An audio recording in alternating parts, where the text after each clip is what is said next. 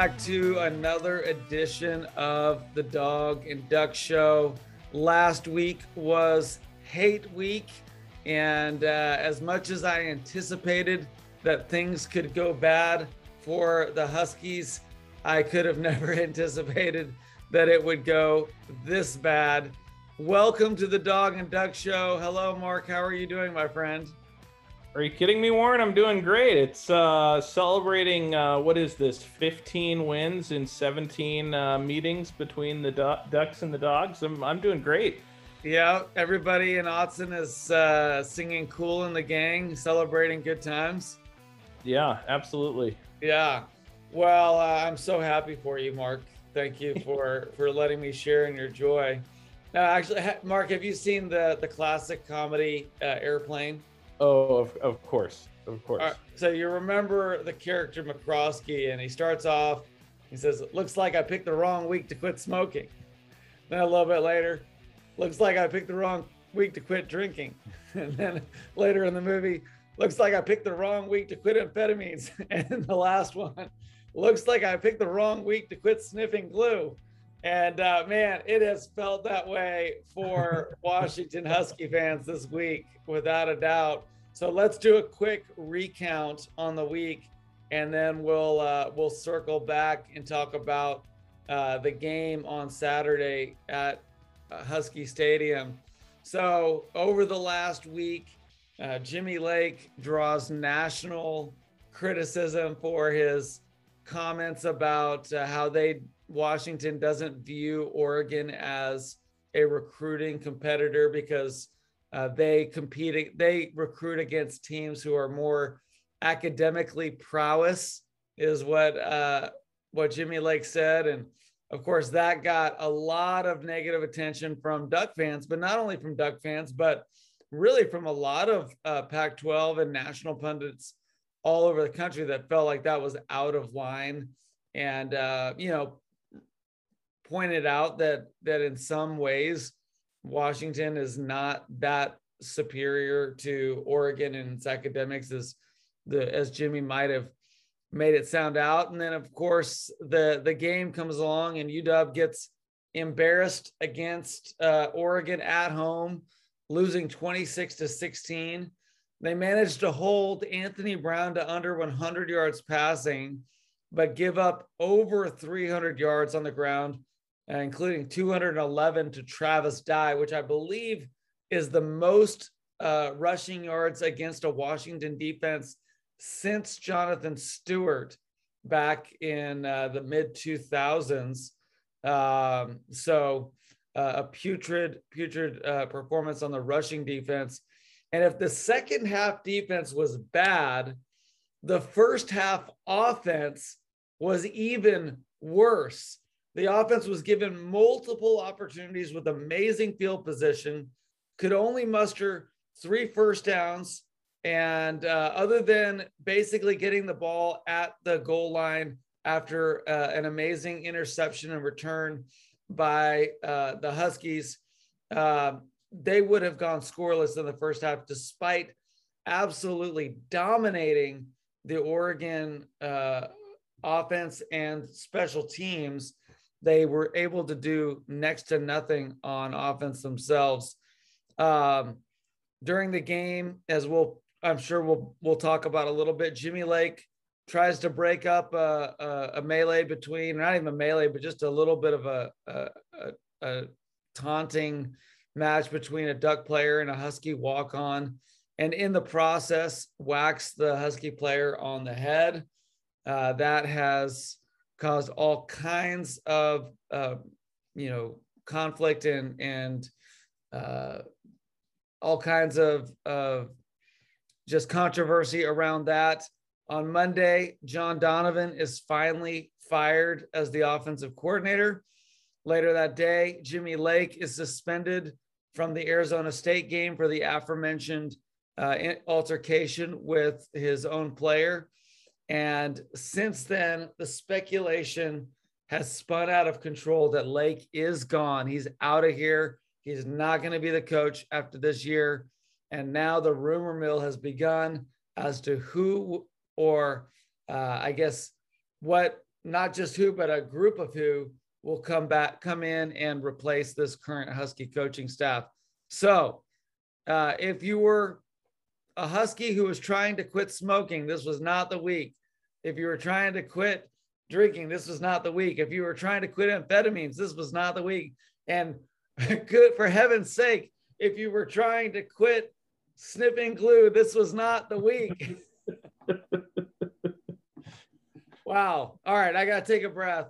Mark, what do you have to say about all this cockamamie nonsense? I mean, I feel like, do we need to call someone? Do I need to get you some professional help of someone to talk to? This is a lot to process for someone who was touting this team as an 11-1 college football playoff finalist at the beginning of the year, Warren. I can't begin to imagine, the incredible reforming of your views you've had to undertake with this team, as you were so high on them coming into the year, and it has just unfolded in such spectacularly awful fashion I'm concerned about you as a friend. Thankfully I'm seated firmly in my chair. I'm not standing on the ledge right now, but thankfully I have Jesus and he keeps me sane. But if it weren't for that, I think there's a lot of Huskies that have either just given up or they've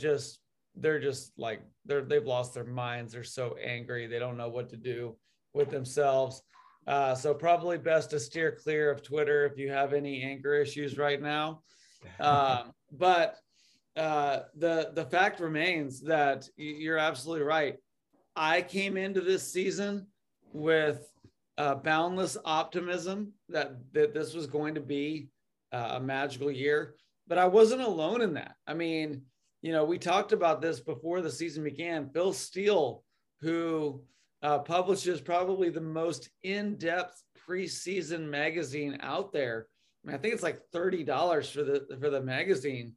Yeah. He had the Huskies as his surprise team of the year. That who would be that team that might burst into the top 10, top 6 rankings that nobody's really looking at or expecting.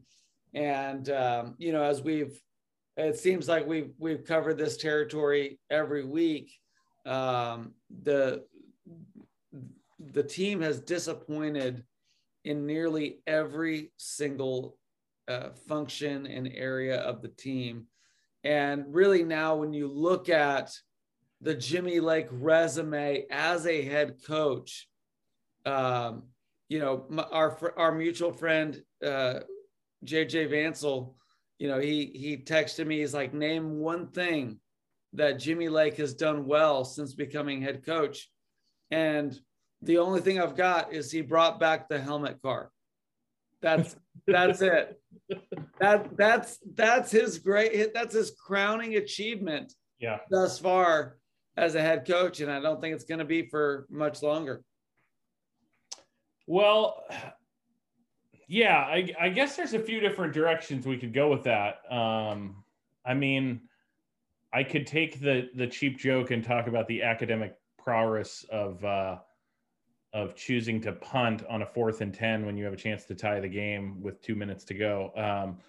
But I think the more interesting thing to me, Warren, this is kind of a bigger issue because it does appear like, the Jimmy Lake story is going to run its course and you're going to have a new coach to get excited about. But, I was at the game, as you know, this Saturday with several Husky friends. And now it was bad conditions. It was super cold. It was rainy. It was not a fun environment. But I think I was surprised by how the Husky fans just did not show up for this game. They didn't show up in their presence. There were a lot of empty seats. They didn't show up in their enthusiasm. It was not a raucous environment. Occasionally on a big third down, they might kind of get up out of their seats and add a little noise. But it was not as loud as I've seen Husky Stadium in other games. And then the biggest thing to me, Warren, is fans started leaving really at halftime. We had several fans around us that left at halftime, didn't come back. It was a 10-9 game at that point. And at any time that Oregon scored a touchdown, there was just a stream of fans heading towards the exit, to the point where with 3 minutes to go, when Washington is taking over down 8 with theoretically a chance to drive and tie the game. Now, the offense hadn't really shown much reason for confidence that they were going to drive down, but it was a one possession game against the top 5 team with 3 minutes to go. And I took a picture of the crowd that I could send you, Warren. The place was empty. It felt like there were more Duck fans than Husky fans in the stadium at that point. And I think, to me, that is kind of the more puzzling thing, is that I'm like, if you kind of see yourself as a program, a signature program on the West Coast, which I think a lot of Husky fans do, then it seems like this was a waving of the white flag that came much too early for my taste. Like, to me, if your team is in the game, if there is a shred of hope, you stay and you cheer loudly and you hope that something can happen. And I did not see that from the Husky fans. And it was pretty shocking, to be honest. No, I mean, you're right. It is embarrassing for Husky Nation to for our fans to behave that way and to perform that way. And certainly I think the weather probably played a major factor in that. It was just a nasty day, and it was cold and wet and windy, and then I think you pair that with just seeing the continued ineptitude of this offense. It kind of takes all the joy out of watching your team play when it's just literally not doing anything whatsoever at all.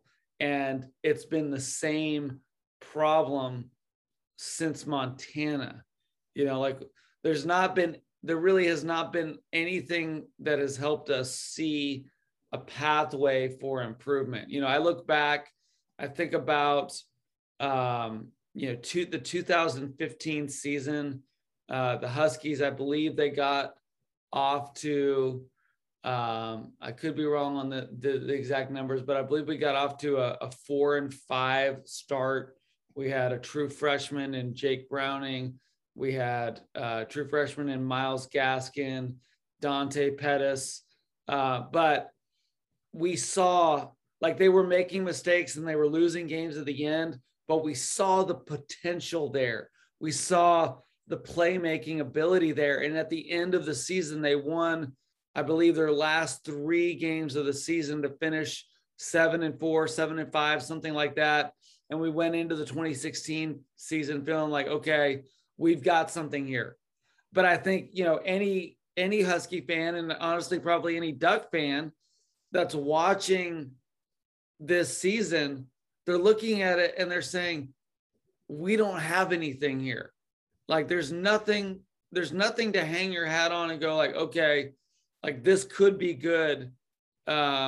We just need to give these guys a little bit more time. And I'm not saying we don't have talent. I'm not saying we don't have good players. I'm just saying that what we've seen from the coaching staff has not given us any reason to believe that we're ever going to improve. And I hear all that, and I see that. And at the same time, this was not like a 45-0 game. Like, right. This was, they were down by 8 points in the fourth quarter. Yeah. With the ball against the top 5 team. And I think if you pull like any fan base nationwide and you say, hey, if you're going to a game and your team gets the ball in this situation, are you still going to be in the stadium? And like any good fan, I think, would say, yeah, I'm not going to leave, if those are the stakes. And yet, I mean, there were people actually leaving as the Huskies are taking the field for that drive. They've stood there in the cold and the rain for 3.5 hours. And as the Husky offense is trotting out onto the field, there are fans getting up and heading for the exits. And I mean, it was astonishing. I have never seen that before in a football game. I've seen people leave in the midst of blowouts. I have never seen a stadium empty out in the midst of a relatively close game, a one possession game in the fourth quarter. It was astonishing. And I think it does show, to your point, it shows that Jimmy Lake has lost any sort of like trust or belief from the fan base. Yeah. But at the same time, if I'm Jimmy Lake, I'm thinking there wasn't a whole lot of currency there to go off of. Like, I think in hindsight, after the 0-2 start that they had, it seems like the fans kind of folded on Jimmy Lake at that point, and there was no recovering from that. Well, no, I think that there was the opportunity to recover. I think if we had beaten Oregon State, we'd beaten UCLA. We'd headed into the game against against Oregon with a winning record. I think that would have changed everything. But as we've talked about, it feels like ad nauseum with this season. It feels like we're losing the game the same way every single time. And I think that's what's really sucked the life out of the program. But let's take a moment. Let's change gears a little bit and, put on the green and yellow goggles for a little bit. Tell us how, what are Oregon fans thinking and feeling right now coming out of the Washington game? And, how are they now looking at the season thus far? And how are they looking ahead to the season that's still yet to be played? Yeah, so I think, for the Oregon fan base, there was kind of a low a few weeks ago when they had to pull out a win against Cal, who was not playing very well at the time. And there was the booing of the offense and everything like that. I think in the last 3 weeks, there's kind of been a resurgence of confidence. And I think what that really is the team is executing in the way that they need to do to beat the opponents in front of them. When they played UCLA, we knew UCLA had a really good run defense and a really porous pass defense. Anthony Brown came out and was as good as he'd been all season. When we played Washington, when Oregon played Washington this past weekend, it was the opposite. There was the knowledge that Washington's pass defense was going to be among the best in the Pac-12, but that their rush defense could be pretty porous. And like you said, 300 yards rushing, 200 yards for Travis Dye. Like Oregon just pounded the ball for about 6 yards a carry all game long. And so I think those performances have given me at least a little bit of confidence of, okay, this team is coming in. They're game planning well. They're knowing what they need to do with the opponent in front of them. And, if you're 3 games left in the season and you're ranked anywhere near the top 4 and you have a chance to win your conference, then you're naturally going to be pretty excited. And so now we're at the point where each game, the excitement builds on top of itself. They're 8-1 right now. That's a great mark. 9-1's better. 10-1's better.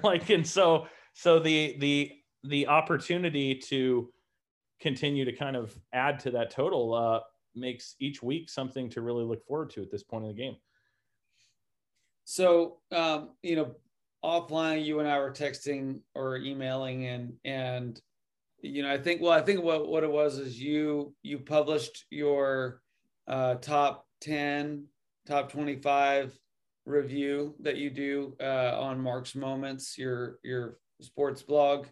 And, I responded back to that about Oregon. I think the real question for me is, can they run the table from here on out, potentially having to beat Utah twice, neither one of those games being at home?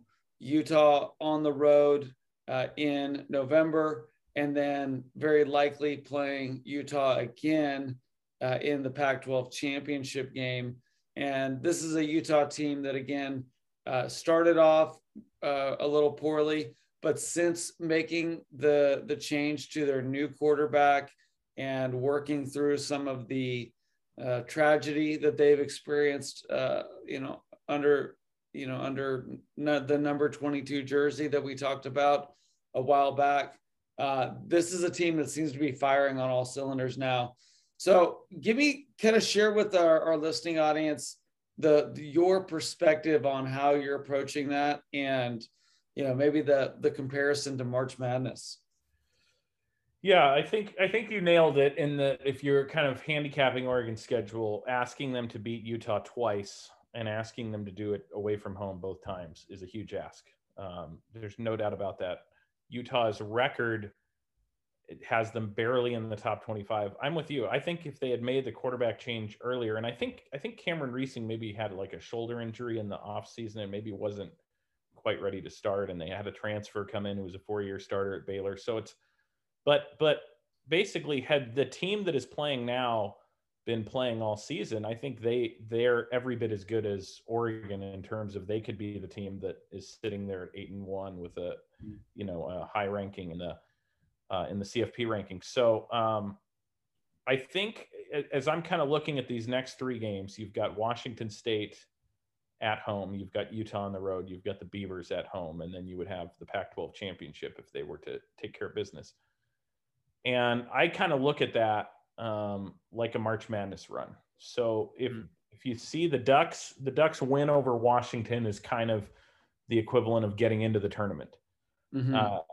And now their game against the Cougars would be their first round game in the field of 64. If they win that, they've got a second round game against Utah. If they win that, they're in the Elite Eight against Oregon, it's Sweet 16, against Oregon State. And then the Pac-12 championship would be kind of the Elite Eight. That's kind of the way that it's set up if they're going to really make a run at trying to make the Final Four. And so I think I approach this kind of the way that I've approached the last several March Madnesses with Dana Altman's teams, which is I don't think they're necessarily good enough to win their next 6 games.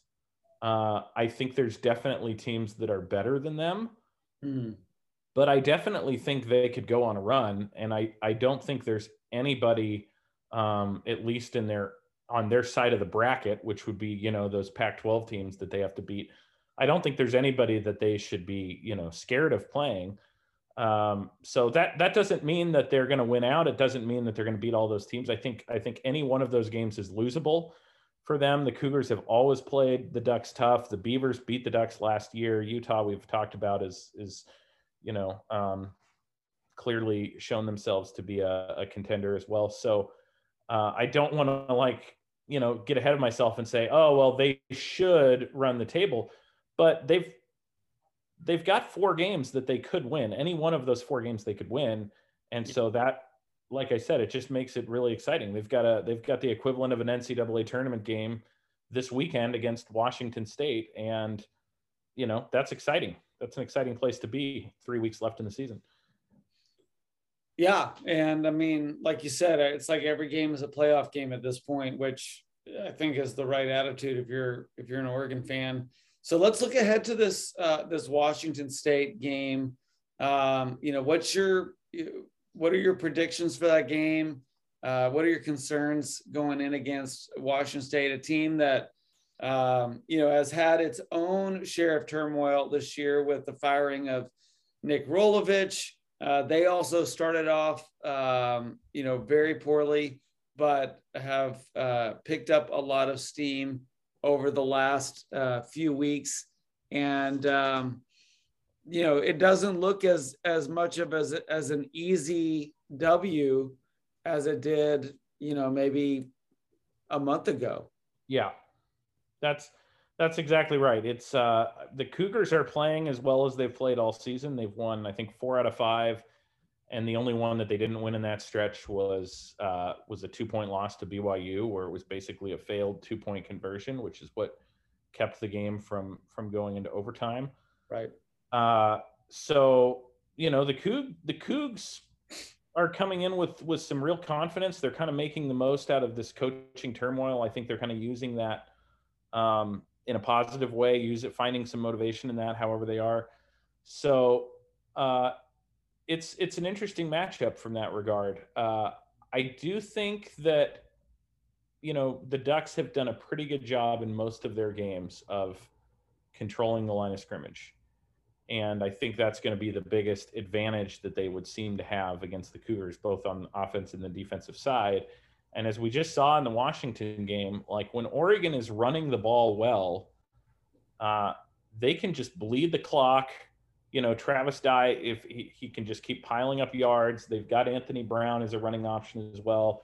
They don't have to ask him to do a whole lot in the passing game. And so that will probably be a similar strategy to Washington State. I think they're going to be content to just pound the ball again and again and try to force the Cougars to make a stop. I think on the defensive side, Jaden Delore is a good quarterback, so you know he's capable of putting drives together, and it's going to be imperative for, you know, the front seven to figure out a way to put some pressure on him to keep him from getting comfortable. So I think that's maybe the more concerning side is how the defense kind of slows down Jaden Delore in that offense. But I think I would expect Travis Dye to he should be ready to get the rock more against the Cougars, because I think they're gonna keep ringing that bell. Yeah, a heavy dose of Travis Dye seems to be a nice recipe. And the great thing about Dye is that he can run the ball, and he's fantastic at the dump off passes, which can keep those chains moving against Washington State. You know, Mark, I'm just kind of looking at some of what's happening in the Pac-12, and you know, there's a term that we use a lot in sports from I guess the world of science, but you know, we use the term barometer, which is, you know, an instrument used to measure atmospheric pressure. And is there a worse barometer in the Pac-12 than Stanford University? I mean, just listen to this schedule, Mark. So yeah. They start the season off, they lose to Kansas State 24-7. Then they beat USC 42-28. Then they beat Vanderbilt 41-23. Lose to UCLA 35-24. At that point, everybody thought, okay, this is a pretty strong UCLA team. Then they come in and they beat Oregon, who was 5 in the country at the time, now number 3 in the nation, 31-24 in overtime. And of course, there was a lot of drama and question and intrigue around that loss or that win for Stanford. Then they go on to lose by 18 points to Arizona State. They lose by 3 points to Washington State, lose with a last second touchdown to Washington. And then this past week, lose 52-7 to Utah, a Utah team that ran for over 440 yards against this team. And so, I mean, it just leaves you wondering, like, what does a win against Stanford mean, or what does a loss against Stanford mean? It doesn't seem to have any transitive value whatsoever. Yeah, I mean, I do think the games that Tanner McKee has played in, they've played better, right, than the games in which he hasn't. So the most recent game against Utah, they did not have Tanner McKee at quarterback. That loss to Kansas State to start the year, they didn't have him. But yeah, it makes no sense. The Oregon loss to Stanford will be one of the most puzzling losses come the end of the year, because Stanford might not win another game. Like, they might finish 3-9. And that might actually cost Oregon a playoff spot. You know, I'm saying they should kind of treat every game like a playoff spot, like a playoff game from here on out, which I think is the right mentality. But there's a worst case scenario where they get leapfrogged by a couple teams because they have a loss to a 3-9 team, and their resume is being compared against somebody who lost to a 10-2 team. And so it's totally baffling. I mean, historically, Stanford has been, you know, one of the better teams in the conference for quite a while. So in that sense, it's kind of like, if you're losing to the name, it's not so bad, but losing to that version of this year's team, it's pretty bad. Right. Yeah. I mean, you mentioned Stanford, you mentioned David Shaw, and you say, oh, well, I can understand. But like you said, when you look at the record, when you see what this team is, its inability to run, its inability to stop the run. This is not the Stanford that we know and remember. Looking ahead at their schedule, they've got Oregon State this week, and then probably the only sure chance of winning is against California if they even play the game. And then game is a go, according to News Today. So against California, yeah, or Stanford in California. Yeah, all of the Cal players that are in quarantine are expected to be eligible for that game. Okay, so that's if nothing changes, though. Yeah, I mean, that's true. If there's any other reported contact with COVID, then that goes out the window. And I think so. It's still, to me, an if, but assuming they play California, you would think that Stanford has a good chance of beating them. And then, it would seem as they would have no chance against number 7 Notre Dame. But, based on what we've seen from Stanford this year, they might lose to Oregon State and Cal and then end up beating Notre Dame. So it's just a bizarre, wonky season in the Pac-12. Yeah, honestly, Warren, bringing up that Stanford game, every time I think about it, I just kind of am like, what was that? Like, I have no frame of understanding it. I could mention, the several different ways in which it was just kind of a weird game, but it has not made any sense. I mean, Oregon has survived close calls kind of all season long. I think they've needed their defense to come up with a stop in the final 2 minutes in like 5 of their 8 wins. Yeah. So in that sense, you could say, well, Oregon just, came too close to the flame in that one game, but still, it's just it's a hard game to kind of fully wrap your mind around. So, this leaves us in the Pac-12 with Oregon really being the flag bearer for the Pac-12. And, as a Husky fan, there's this like ongoing argument, and there's debate within the camp of Husky fans. Like, do you cheer for the Pac-12? Do you cheer for or against Oregon? I honestly, my position is typically never cheer for Oregon, no matter what. But the idea that Oregon has a legitimate chance to be the first Pac-12 team to make it into the college football playoffs, in a year where the rest of the Pac-12, other than, to a certain extent, Utah, is just in complete disarray. I mean, like where does the Pac-12 go from here? I think that's a question that everybody in the Pac-12 is concerned about, except Oregon fans. And I don't mean that to be, I get it.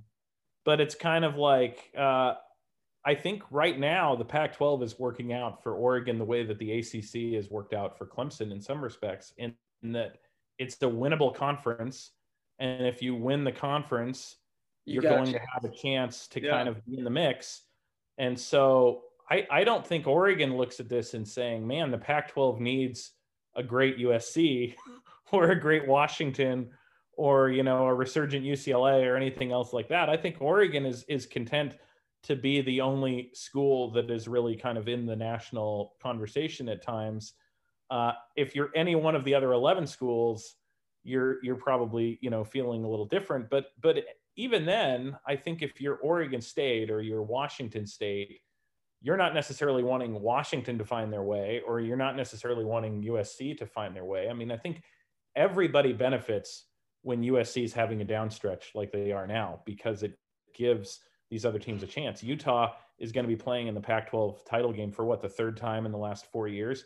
That's a direct benefit from having USC in a place of kind of turmoil. And so this whole kind of, needing the conference to do well, it feels like it's situational, kind of based on the school. But I think if Washington was in Oregon's position, if they had beaten Michigan in their non-conference game and we're 8-1 right now, you would be much less concerned about the fact that there were no other Pac-12 teams, in the rankings. I think the one place that it does hurt a team like Oregon is over the last month of the season, they're not going to get the same chance for really signature wins that a team like Ohio State's going to get when they play Michigan and Michigan State back-to-back weeks. So in that sense, you might think, well, winning the Pac-12 might cost you a playoff spot. You might be the 5th best team because your conference is disrespected. And, that is I guess, part of the concern. But I think, in the playoff era, Washington has made a playoff with Chris Peterson. Oregon made a playoff when they had Marcus Mariota. So I still think if you win the Pac-12 and you come close to running the table, doing it, you're still going to be, one of the few teams in playoff conversation. No, I agree with that. I actually, I fully, endorse that same opinion, because it infuriates me when I hear Pac-12 and even Husky fans saying, we need USC to be strong.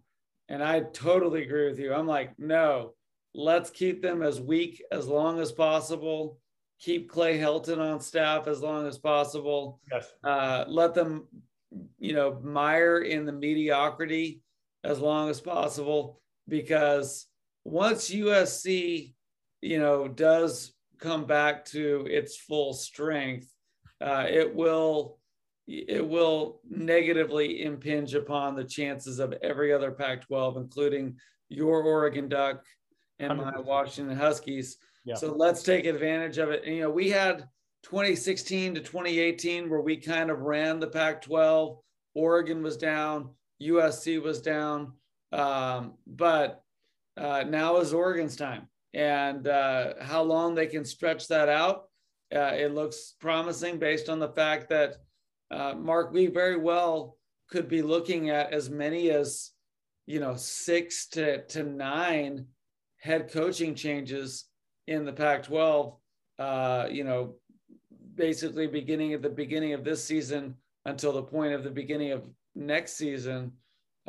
This is a major time of upheaval and turnover, and the stability that Oregon has should, help them to produce a lot more success in the coming months. Yeah, you're absolutely right about all of that. And, if I can just switch directions just briefly here, this is a thought that I had earlier that I wanted to make note of. And that is one other storyline to keep in mind for Oregon over these final 3 weeks is I think CJ Verdell has kind of moved into front runner for Pac-12 Player of the Year, or at least Offensive Player of the Year, with his performance since, CJ Verdell went down. You mean Travis Dye? Who did I say? I'm sorry. You said CJ Verdell, but you mean Travis Dye. I meant Travis Dye. Yeah. So since CJ Verdell went down, right. Travis Dye went from kind of splitting carries to really becoming the workhorse. He ran for 145 yards and had 73 yards receiving against Cal. He scored 4 touchdowns on 4 consecutive carries against UCLA. He scored a couple touchdowns against Colorado. That was a blowout, so he didn't do a lot. But then obviously the big performance against Washington. Yeah. But what that's done is, despite, splitting carries for the first half of the season, he is second in the Pac-12 right now in rushing yards, just about, I think he's 50 or 60 yards behind BJ Baylor of Oregon State. And so, and he's got significantly more receiving yards than Baylor. So if you're talking, total offense, he would be the leader right now. I think Drake London of USC was probably the favorite to win that award because he was having a phenomenal season before he went down with an injury, a phenomenal season for a bad team. Yeah. But then the other thing is that the Pac-12 does not really have a signature quarterback this year. No. Jaden Delora of Washington State, he leads the Pac-12 with 17 touchdown passes. If he was in the ACC, that would be he would be 6th place in touchdown passes. Yeah. And the ACC is not exactly a powerhouse conference, but they've got a few good quarterbacks. So it's kind of a wide open year, and I think Travis Dye has emerged with a couple of these big games. He's going to be playing in the biggest game each week, going forward, and so that's something that I have a vested interest in. I'm really hoping that he can secure that award with some great games in the next few weeks. Well, there's nothing left for me to get excited about in the Pac-12 other than my Pac-12 fantasy football team, which you and I are both part of the same league. And Mark, as you know, with the first draft pick, I selected CJ Verdell. And with my last draft pick, I selected Travis Dye. Yeah. In between that, I also picked Drake London, Kyle Phillips, Greg Dulcich, and Dylan Morrison, Peyton Henry. So, seeing Travis Dye stack up yards for the rest of the season will be my only source of inspiration for this Pac-12 season. But hey, before we kind of wrap things up, I mentioned a little bit about the potential coaching carousel. And so I wanted to just walk through the Pac-12 coaching lineup and just you tell me whether or not you think this coach is on the hot seat, whether or not he's going to be here by this time next year. So first of all, we've got Oregon. This seems like a no-brainer. Mario Cristobal, why would he leave? Or why would he get fired? Obviously, he wouldn't get fired, but is there any chance that Cristobal takes a position somewhere else? I don't think so. I mean, the LSU job would probably be the biggest one out there, and he coached at Alabama, and he went to school at Miami, so that's a part of the country that he's pretty familiar with. LSU is obviously a great job. The last 3 coaches that have coached at LSU have won national titles, but 2 of those coaches have also been fired. So it's not necessarily a job where you have a lot of job security. So I guess there's an outside chance. I think he's pretty content at Oregon. I think with the recruiting classes he's got coming in, I think he feels like the next couple of years are going to be the best possible years for him there. So I would be pretty surprised if he left. Okay. Yeah, I would agree with that. That would be one of the most shocking developments in many years in the Pac-12 for him to leave at this point. All right. So next up on the list, we know this is a certainty, and that is Washington State. Obviously, Nick Rolovich was fired or forced to resign from Washington State due to his refusal to get the state mandated vaccine. Hey, hold on a second here. We have some breaking news, and we've got a special guest breaking in. Warren, how are you? I am doing well. So with us today on the Dog and Duck Show, breaking news. Mike Martin has joined the Dog and Duck Show. At Howlin' Husky is with us.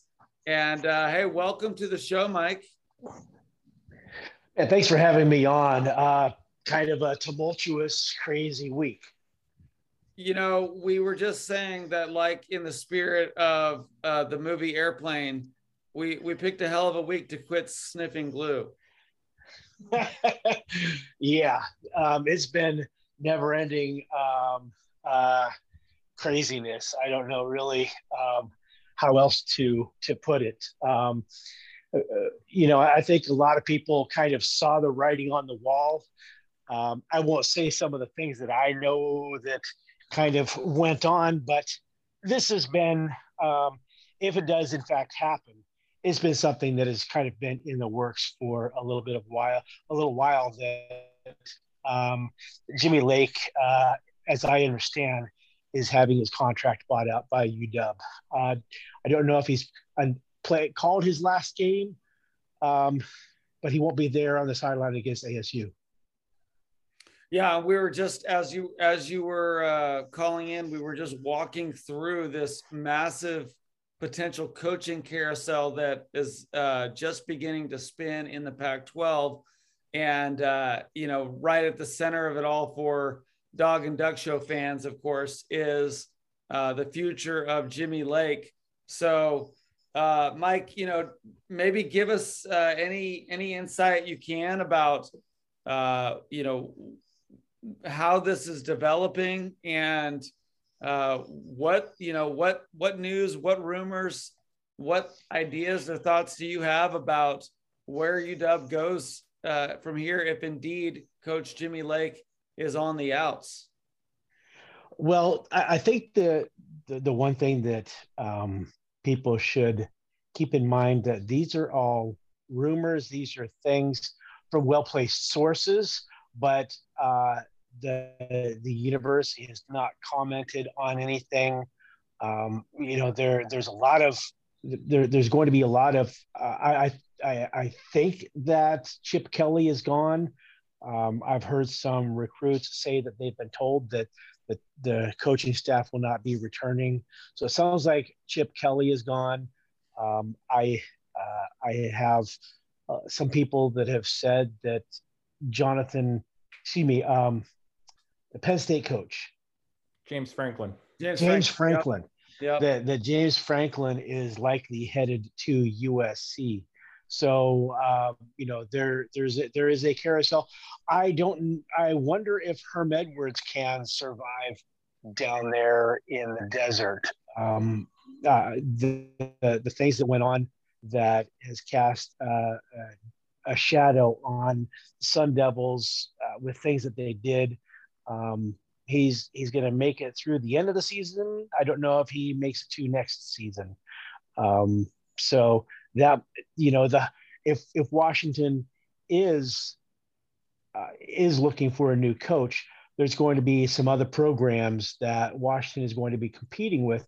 So if they are going to end it with Jimmy Lake, now is the time, and get those feelers out there, get that coaching search underway, because Arizona State can be a good job. UCLA can be a good job. Washington has proven that you can win a national championship or two here. So those are to attract a good coach. If it's going to happen at the end of the season, if it's going to happen now, I think, in my opinion, it should happen now if you're going to save recruiting. Because if you wait until the end of the season, National Signing Day is 2-3 weeks away, and to try to then put something together, you're really kind of behind the eight ball on that. And that's the one thing that the early signing period has done. I think it has accelerated the impatience of fans and of faculty. No, I agree. And, we got some news on Twitter that came out this morning that former Husky player, Don James protege, NFL head coach, Pac-12 head coach, Jim Mora has signed a contract to coach for the Huskies. But yes, that is true. Not the Washington Huskies. Not the Washington Huskies, the Connecticut Huskies. So I guess we can officially erase Jim Mora off of the chalkboard of potential candidates. Yeah, and he is actually not a Don James protege. He's not part of that coaching tree. His dad is. He played for Washington, but he never actually coached under Don James. But he's a guy that he landed at UCLA. The fans there have a little bit more patience than I think they have in Seattle. and he got close. He got close, and then things just didn't break right for him, and so whatever happened, he left. And so um, he's going to do good in UConn because they have a very passionate base. They don't have the amount of fans, but they have a lot of people that love their program. It's typically a basketball school. So to be able to go there, and I think they're in the Big East still. Everything's kind of moved around so much. Who knows if they're the Big East or ACC or where they are these days? They're an independent, actually. They're independent in football? Yes. That's okay. So they can really kind of, he can kind of guide their schedule and kind of build a record a little bit against maybe some lesser opponents. And while he builds that program, because I don't think they're in rebuild mode. I don't know UConn's history in football, but I think he's in a really good position to be out there. And I think that signing Jim Mora is a sign that they're going to move into a conference because they're going to spend some money to get Jim Mora Jr. And so they want to build that so that when the college football playoffs actually are a thing, like a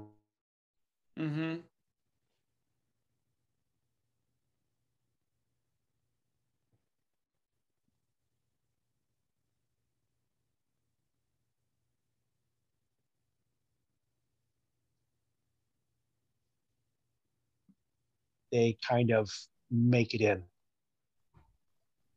That's great. So Mike, we were chatting a little bit about that coaching circle, and we talked about Oregon. Oregon, obviously, there's nobody that's in a safer position coaching wise right now than Mario Cristobal. But there has been a little bit of question of would he opt out to another program in LSU, something like if Miami were to open up, something like that. But maybe I'll throw this out to Mike and Mark, but if the Huskies were looking at trying to make a move to both strengthen their program and weaken Oregon's, would there be any desire on their part to maybe go after a Joe Moorhead for this open position? I don't. Is it Joe or is it Jim Moorhead? Joe. Okay. Well, I think that I don't know that an Oregon coach would really go to Washington or like a high level coach would unless Moorhead were to become a head coach. Right. I don't. And I guess that's kind of what I'm asking. Kind of like Jonathan Smith. He leaves Washington. He goes to Oregon State, and by doing so, Washington was weakened. Oregon State was strengthened. That was a win-win for Oregon State. Net gain, net loss. And so would there be even any idea that could be something that they could attempt, against an Oregon type of situation? As I understand, back when the Huskies lost to Montana, a couple of boosters said, we have the money, we will buy out Jimmy Lake's contract so that you can afford to go after somebody and save the school's revenue to go after a head coach. So would it be him? I don't know what his strengths are in recruiting. I don't know his administrative side. From a play calling side of things, he's one of the better ones. But I think that if Jonathan Franklin goes to USC, does he want to hook up with his old friend, or does his old friend want to go to North and play for Darth Vader? So, Moorhead could be a really interesting person to look at here in the off season. So I think that they could do that. Now, here's a thing that when Mario Cristobal was hired at Oregon, everybody laughed. They pointed to his coaching record, wherever he was. And I said, he spent a lot of time with Nick Saban, and he knows how to go out there and build a program, because Cristobal is now part of the Don James coaching tree. And when I was down in Alabama shooting part of the documentary on Don James, we asked him, what do you have in place here at Alabama that you are that is from Don James? And he said, everything that we do here is what Don James taught me. And he said, and that's what I teach all of my assistant coaches, is the system. And he calls it the system. And so Mario Cristobal, when he went in, I said, you can laugh now. And I could go find the tweet for you, but I said, laugh at him now. But in 2 to 3 years, he's going to be a real threat, because he can recruit and he understands the system. And he went in there, I think, with a chip on his shoulder that he was going to have to bully the bully. And you saw that happen on Saturday. Yeah. It's good. Hey, Mark, any thoughts about the Joe Moorhead, idea? Is that something that, would Joe Moorhead even be a head coaching candidate? Well, it's an interesting thought. I think you're right that it would weaken Oregon, because he has been a fantastic play caller for Oregon. And I don't think Oregon would want to miss that. He's had one run as a head coach, and it was a 2-year run at Mississippi State where he was 14-12, and then relieved of his job after a decent season. An 8-5 season at Mississippi State, to me, is pretty good. Is not a season worth a firing, but I think maybe just wasn't a good fit there. So that 8-5, that's like 10-2 at Alabama, which will get you fired. Exactly. And so I think it was more that he wasn't a fit with the administration rather than what the on-field results were.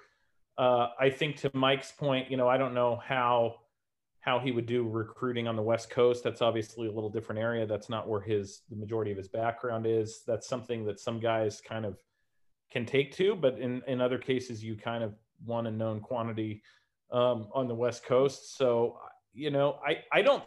I think if you rolled the dice and went with Joe Moorhead, your offense is probably going to get a lot better quickly, and as a short. Well, how could it not? Yeah, right. That's right. True. So they could go in reverse, I guess, and get worse, but I think you can fall forward for. This Washington Husky offense looks like it's playing the 91 Husky defense continually. So, against Montana. Exactly. Well, hey, I don't want to go too much longer because we've already eclipsed the hour mark for the show.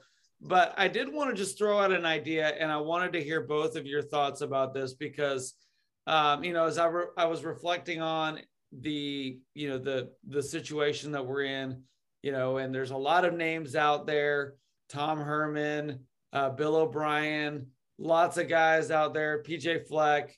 There's a lot of guys that we probably won't get, but I'm wondering, aside from the recruiting violations that have taken place at Arizona State under Herm Edwards, is there any wisdom to, maybe trying to follow the model that they have built, which is this idea of kind of an NFL style CEO head coach with high level, autonomous coaching at the coordinator position, and really making Herm Edwards or whoever the Washington NFL head coach might be as more of a figurehead than maybe the traditional head coach that's kind of doing it all.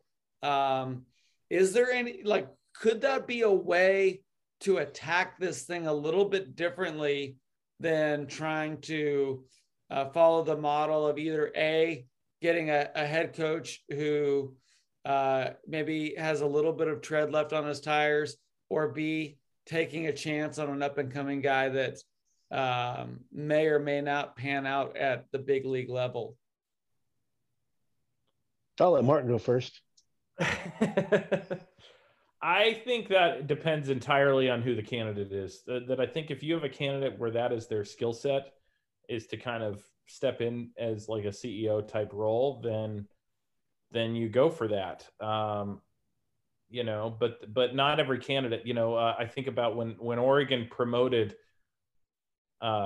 I mean that was kind of the Mike Bellotti approach at Oregon, and then when they promoted Chip Kelly, it was very clear that Chip Kelly is going to call all the plays. He's going to micromanage the offense, and that was necessary and good, you know. And so it would have been a mistake to look at Chip Kelly and say you need to lead in the way that Mike Bellotti led. That just would not have been a good fit. And so I think it's got to be specific to the candidate. If you're interviewing a candidate that wants to come in and implement that approach and empower his coordinators a great deal, then that's great. But if you get some guy who's got an offensive scheme and he wants to call all the plays because he thinks they can average 40 points a game doing that, then I would give him the keys to the offense and hope that he makes a good hire on the defensive coordinator spot. Well, the thing that I like both styles, and it's going to depend on who you get. And that's why I think that what I'm hearing is the coaching search is absolutely wide open. They haven't said, we want to be this, we want to be that. I think that what Washington's going to do is they're going to swing for the fences. Jen's going to get in her private airplane and go out and try to reel in another Chris Petersen. And I think they have to swing for the fences. The CEO approach can be very effective. Don James did that. He coached the coaches. He never interceded on anything. And I don't know if you remember Skip Hall-Warren, but he coached under Don James, and he went to Boise State. He has a new book out called Coach 'Em Up. And in there, he tells a story of how he, as a coach, was early in the early days, was yelling at one of his players, and his coach said, "You have to coach him up, not down." And so that's really became his philosophy. And I think that's what you need these days, is somebody that's going to build up these kids, be able to check their ego. The one thing that you hear Nick Saban, you hear Don James, you hear all these other coaches that are really successful, they check their ego. They don't care who gets credit as long as they win. And Nick Saban, he's very happy to be he wants to be the dumbest kid in the room, because that means that he's surrounded himself with a lot of great knowledge. And so that's what I think. It has to be the right recipe. Jimmy Lake said that he knew the recipe, but I think he turned the heat up too high and burned a few cookies along the way. Yeah, no, there's no doubt about it. I don't think that the dough was ready before he put it in the oven, and it's turned out to be a big mess. Well, hey, Warren. Yeah, Warren. Before we go, I got a question for you. Which quote will you remember the most? See if you can tell me who said these. I'm basically playing with house money. That was Steve Sarkisian. Okay. Yeah. Awesome. That was Nick Holt. And then I know the recipe. That's Jimmy Lake. Which of those three quotes do you think is more ominous than the other? Oh gosh. I mean, I think that Sarkisian quote of "I'm playing with house money" was pretty ominous, but man, I don't think that there's ever been a coach that has disappointed in such a short time as much as Jimmy Lake, which is so unfortunate, because there's so many of us here who really thought Jimmy Lake was going to be phenomenal. We were all cheering for him. We all were hoping and expecting and believing the best. And I think that just makes this whole thing that much more painful. Well, could you imagine if Jen Cohen had not offered him the head coaching job, the uproar that she would have been the dumbest AD of all time if she didn't offer him the head coaching job. Yeah, I mean, as they say, hindsight is 20/20, but it was the clearest and easiest handoff decision that could have been. Exactly. And the fact that Chris Petersen endorsed it, Chris Petersen knows what it takes to be successful.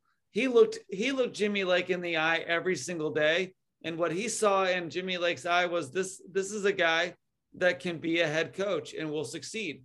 So why it didn't work out, how it didn't work out, I mean, I think Jimmy Lake's pride is a big contributor to that.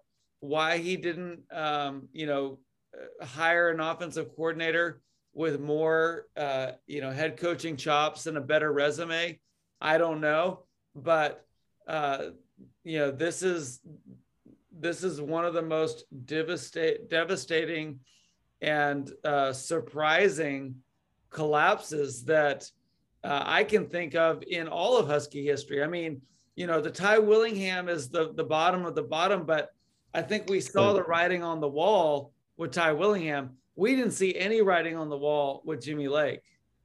Yeah, it was a fizzle by Willingham. It was a crash and burn by Jimmy Lake. And I know you're a biblical person, Warren. So the old saying, pride comes before the fall. And I think kind of that is that may summarize kind of what happened at Montlake. No doubt about it. Well, hey, thank you, Mike, for joining us today on the show.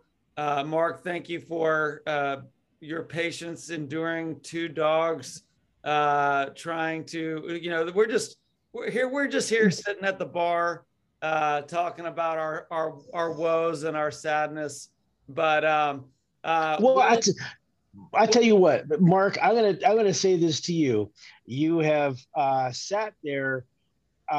I don't know that you have that blank eating grin, but to be the final nail in the coffin for a Ducks fan has to feel pretty good.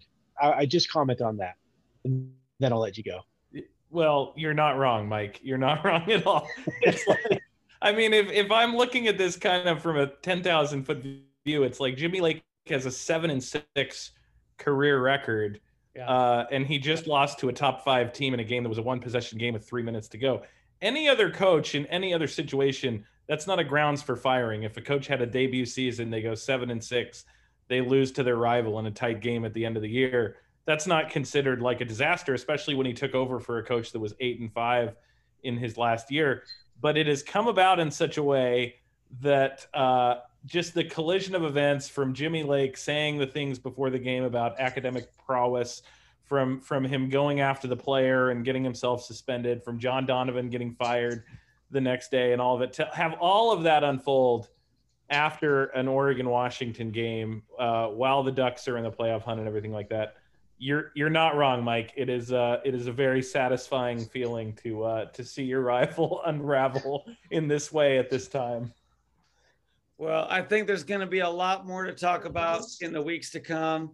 This weekend, of course, Washington is playing Arizona State with head coach Bob Gregory and offensive coordinator Junior Adams. We'll break that down next week. And as we already talked about, Oregon goes in to Washington State, and who knows what mischief and chicanery the Cougars can pull on the Oregon Ducks. They've done it before. Will they do it again? Time will tell. But for that, I'm going to wrap it up and say thank you on behalf of Mike and all my dog fans out there. Go Dogs. And for the Ducks, I say go Ducks. Thank you, guys. And I say go Cougars. All right. Thanks, guys.